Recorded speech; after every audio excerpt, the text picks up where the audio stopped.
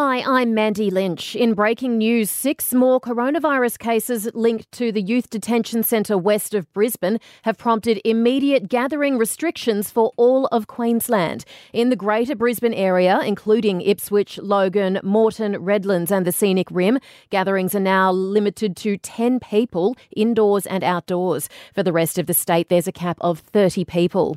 The positive cases live in the suburbs of Bundamba, Marsden, Carindale, North Ipswich and Forest Lake, but they've travelled out of those areas and contact tracing continues. Premier Anastasia Palaszczuk says it's important to clamp down early to stop the spread. This weekend, if you are going to a shopping centre and there is no social distancing, you should leave immediately. Social distancing is incredibly important. It is our biggest weapon against this disease. Aged care facilities and disability accommodation services have also been put back into lockdown in the Greater Brisbane area.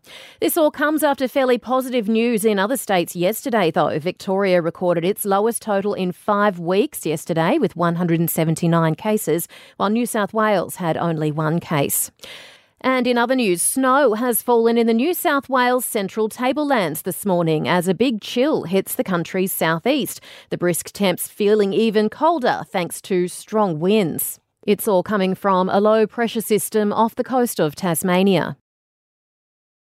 Penrith has made it 10 straight wins, beating Cronulla 38-12 last night, while the Dragons beat the Broncos 28-24.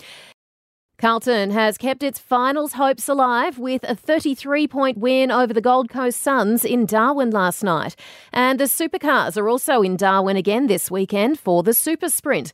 Jamie Whincup hoping to build on last week's Triple Crown win and catch up on series leader Scott McLaughlin. Scotty's very, very fast. He won't give us any opportunities to score any big chunks of points. So it's if we've got any chance, we've just got to grind away one race at a time and try to grab every point we can between now and the end of the season.